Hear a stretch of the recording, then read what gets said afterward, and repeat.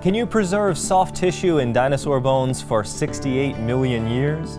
Learn about shocking discoveries in paleontology and where the evidence leads right now on Wonders Without Number.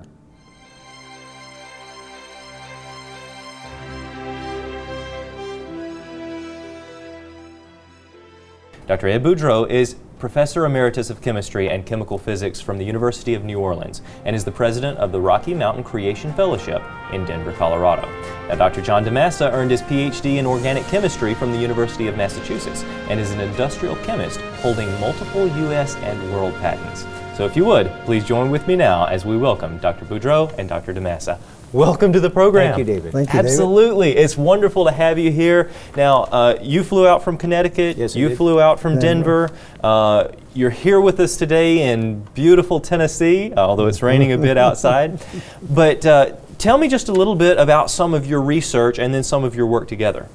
Well, we had looked at the possibility of what Schweitzer and her group had proposed as a stabilizing mechanism for these tissues. Okay. And it's all based upon a concept called the Fenton reaction. Mm-hmm. And in the Fenton reaction, we have iron, which we need to start with in that reaction. And then we also have, along with that, peroxide. Okay. And then we generate from that things such as peroxyl radicals, hydroxyl radicals, and so forth. Now, those radicals are very reactive. Mm-hmm. And the idea they proposed was those would be the components that would stabilize the structure of the materials. Oh, okay.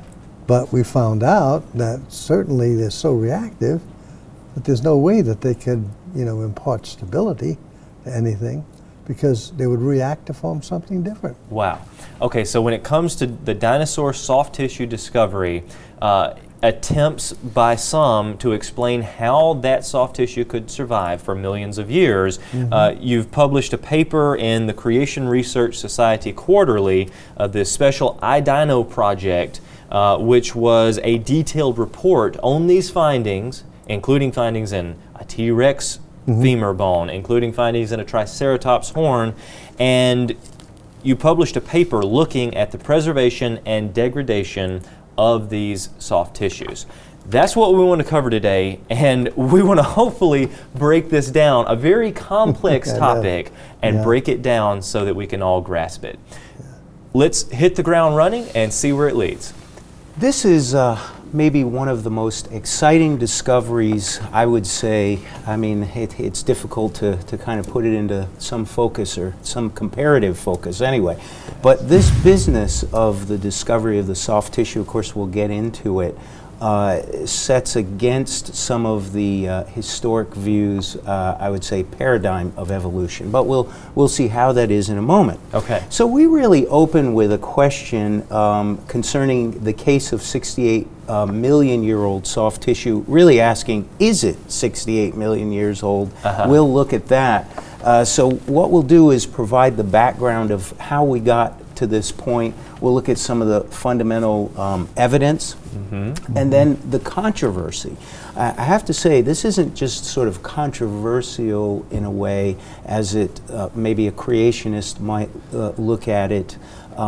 Within the community of evolutionists, they're looking at it and they're saying, "Oh my goodness, this is really stirring the pot," and we'll see how that is, and perhaps how it may even be causing a bit of mayhem. But again, we'll look at that. But it's good because that's what scientific discovery is all about. Absolutely. Yeah. I mean, that's very true. Yeah. I mean, science isn't afraid to take a tumble with some of the evidence and try to explain it. So sure. Yeah. Quite true. Okay, briefly summarize, how did this start? I mean, we know that throughout the years, for a number of years, they were digging up bits and pieces of things that they believed might be soft tissue, but tell us what brought this into popularity. Sure. So we turn the clock back to about 2003.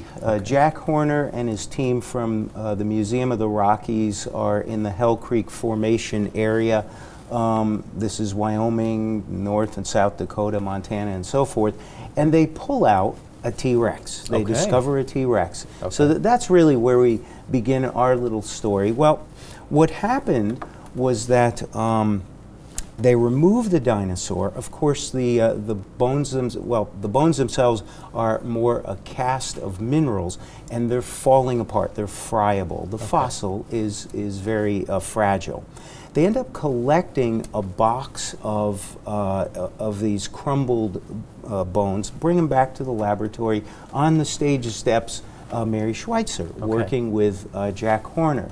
She examines what's they've now nicknamed Brex. Okay. They determine that it's these pieces are from a thigh bone, and more particularly the inner lining. Okay. They take the material, subject it to mild acid, and out from these materials come the flexible, fibrous clump of tissue. And this is what they see there, and undoubtedly they were startled with the discovery. Wow. Under the microscope, it looks like fibrous-filled materials with blood vessel channels. Whoa, that's Quite a incredible. discovery. Yeah, quite a discovery. So they're staring at this material in the petri dish, and they're astonished. I mean, Wow. that's really what happened. And as they looked at it, they were able to determine that it was an egg-laying female. Oh, Apparently. okay. So they could tell quite a bit about the dinosaur. So here's a picture of the soft tissue and the bone from which this was derived. This is a very, very large Yeah. femur bone, the thigh bone Sure. from a T-Rex. Yes, it is. And in Scientific American, there's a disclosure about the story leading up to the discovery. Schweitzer reports that they ended up publishing these results. I mean, any scientist would publish these results. Yes. They're startling. And papers came out in 2007, 2008, and she said it generated a firestorm of controversy. Okay. Firestorm of controversy. This was really the discovery of a lifetime. Now, the question became, and in fact, why is it a firestorm of controversy? Yeah. But how did soft tissue survive 68 million years? Now, here I took a little picture of my milk from the refrigerator. It's got an expiration date on it. Okay. Everything degrades. You should throw that away. That's That's a good, I will do just that. And but everything degrades, including soft tissue, and Okay. that's why this was a controversy. And you're not talking Yeah. about just, we're talking about things inside the bone that were not fossilized, real soft tissue. This is real. When it was rehydrated, it was even stretchy in some parts. Correct, and at least some of the accessible video clips that you can get on it, it shows that the stuff is a little bit like a chicken wing. I mean, Oh, wow. it's that pliable, and it's so it's quite a startling discovery. Okay. Now, the controversy. So as it turns out, many scientists looked at these results, and they were as puzzled, amazed as undoubtedly the discoverers. Well, one group writes about this dinosaurian soft tissue is interpreted as bacterial biofilms. Okay.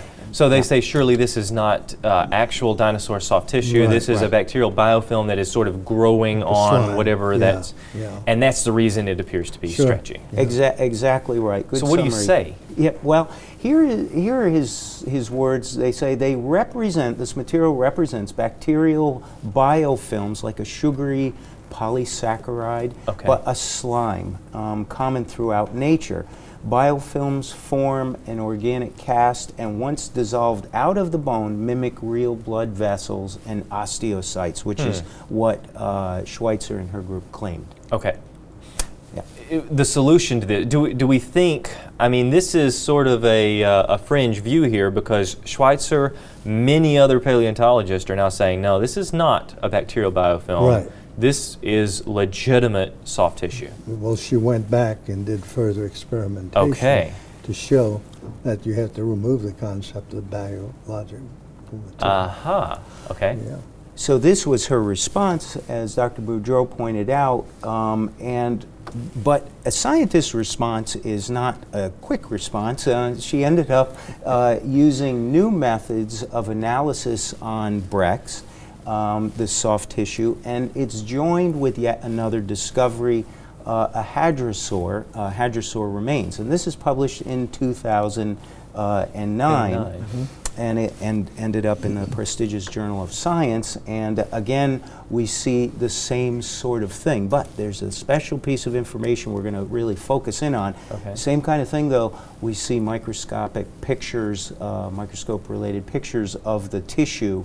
And but as chemists, Dr. Boudreau and I, we really want to see, well, what are the chemicals? And Right. that kind of thing. Okay, let's dive into it. So let's take a quick look at that. You're listening to Wonders Without Number with David Reeves. The message presented today was filmed in studio at David Reeves Ministries Wonders of Creation Center and is available in video format with powerful accompanying visuals. Subscribe to our Genesis Plus package online to get instant access to the video format of this message and hundreds of others right on your computer or mobile device. If you are encouraged by this message and would like to be a part of sharing this information with millions across the globe, we would love to hear from you. Give us a call at 931-212-7990 or write us at David Reeves Ministries, Post Office Box 2824, Lewisburg, Tennessee 37091. Visit our website, davidreeves.com, today.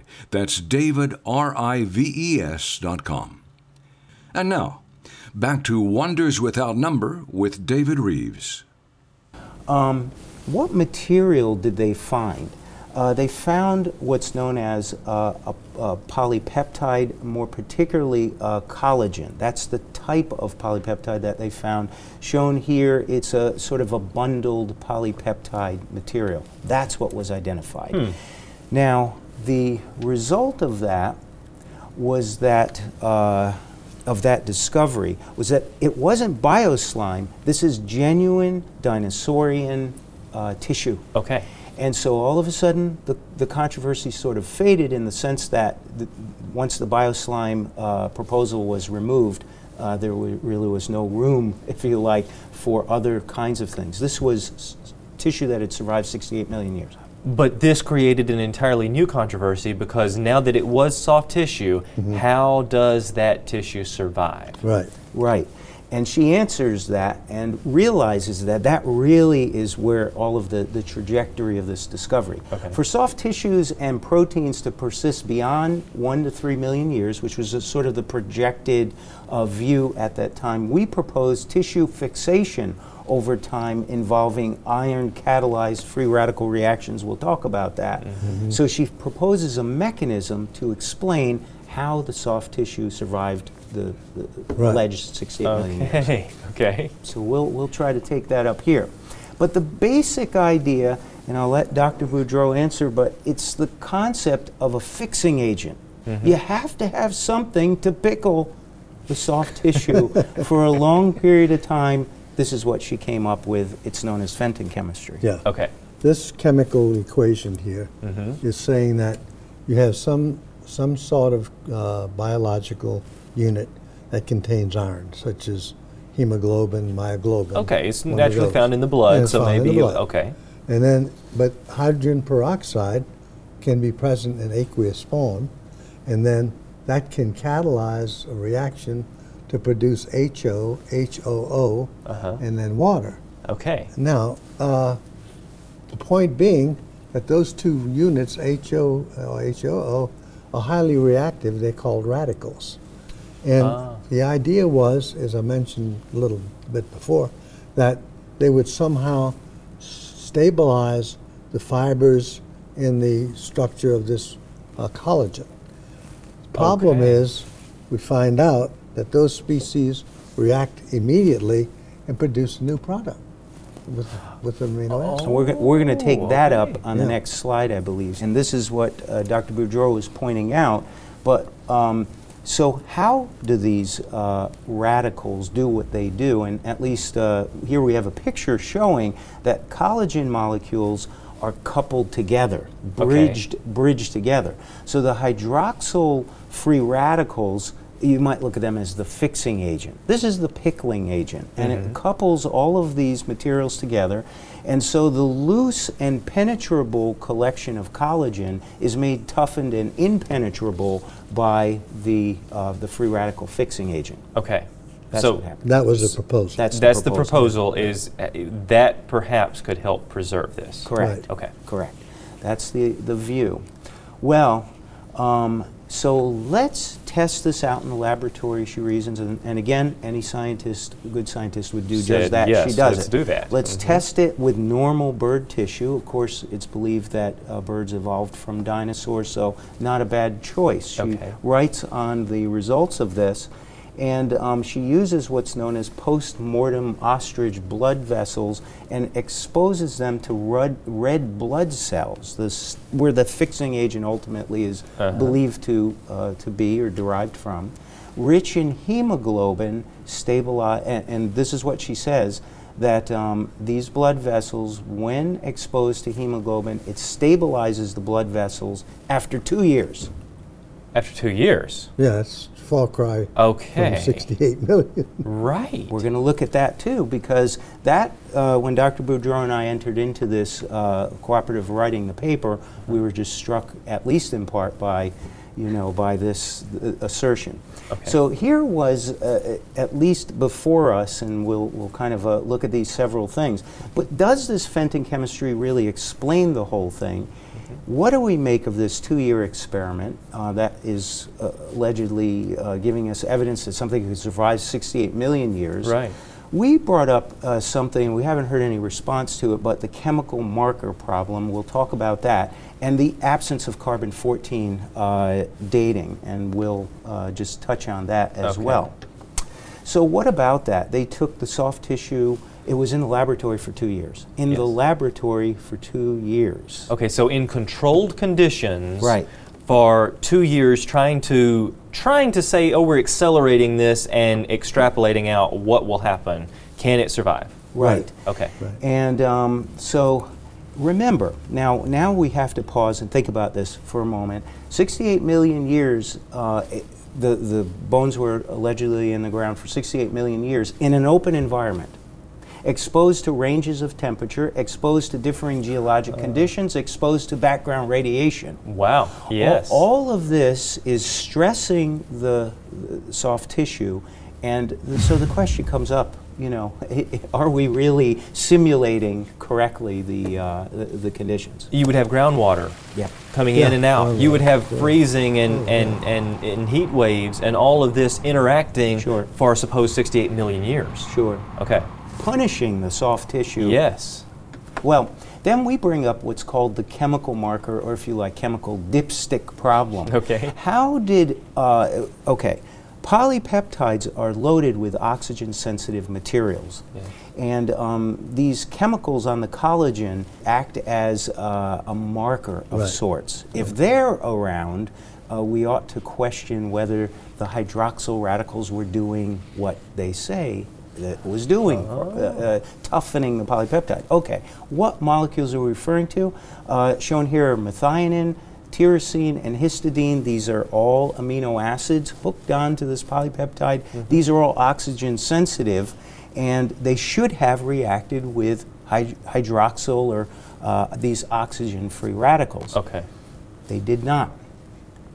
At least they did not report Yes. any evidence of them being found in their experiment. The evidence that they reported show sort of a fresh presence of methionine, a fresh presence of histidine, a fresh presence of tyrosine. This is very, ought to have provoked a little more question than it did, but that really wasn't addressed in the paper. Wow. Okay. Due to its strong reactivity, one would write about free radicals and so forth with biomolecules. A hydroxyl radical is capable of doing more damage to biological systems than any other reactive organic species. That's right. This is all over the literature. In fact, Dr. Boudreau and I this morning were just talking about yet more papers that are out there showing how free radicals damage and do not, say, toughen. Okay, so I'm breaking this down very simply. Yep. Tell me if I've got this right. The hydroxyl fixing agent, they're calling this a fixing agent, saying that perhaps this is one of the processes that help to preserve the soft tissue. Correct. However, if that was present, then it should have reacted with these others that we've just seen in a way that is not reported. Exactly right. That's right. Okay, And which not is a stabilizing major anything. problem with this iron preservation theory. Yeah. We believe it is. Yeah. And so the conclusions are that, first of all, we brought up this 2-year thing being a problem, but also we believe that they've overlooked the oxidation chemical marker issue, which we brought up in our paper. And then Dr. Boudreau said, hey, John, we forgot, we ought to also mention the carbon-14 testing data is absent. They didn't do any carbon-14 testing on this. Now, this is qualified dinosaurian tissue. Yes. It's uniquely positioned to give us an idea on the age of the soft tissue. Okay. We haven't seen any published data concerning its age, carbon-14 data anyway. And this is something that you would expect that with the gravity of this discovery, even though they assume that all carbon-14 should be gone because they assume that it has been around for 60 so million years, still, soft tissue would be the perfect candidate to have carbon-14 testing done. And as far as we know, not any carbon-14 testing has been done on these samples. We haven't seen it. And if it's out there, we'd like to see it, but we just haven't seen it. That's Wow. all. Okay. So we think the young specimen hypothesis, the idea that this is perhaps not as old as we're being told, we think that this is a viable idea. Echoes of the Jurassic, Discoveries of Dinosaur Soft Tissue is a brand new documentary detailing this discovery, but also looking at, the biblical perspectives. Because break that down for me in the last moment. If you had 1 minute, what might these discoveries be telling us? If it's not 68 million years old, how were these dinosaur bones so well preserved? Well, I think the conclusion would have to be it's impossible to invoke 68 million years or whatever. Okay. Even 1,000 years. Yes. Because we know that these types of components degrade very fast, quickly rather. And therefore, you would have to say it's got to be young. Okay. I mean, it can't be any extended age. In fact, the younger the better because the tissue would be more preserved. Now, if we were to put an interpretation on this data from a biblical perspective, mightn't we look to a historical event, what I believe is a historical event, the global flood of Noah's day? Sure.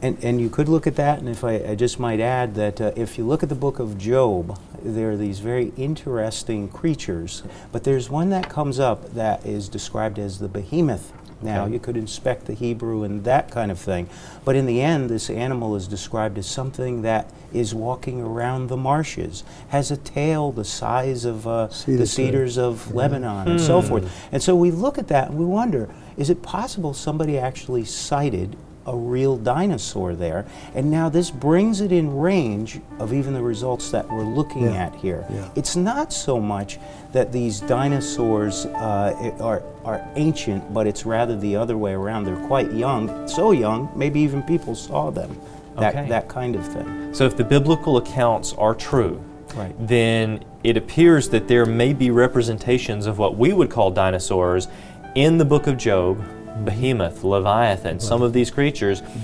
And if so, that means that they would have lived during the same time period as humans. Sure. If the book of Job, which indeed is an ancient book, but we're only talking about thousands of years, not millions of years.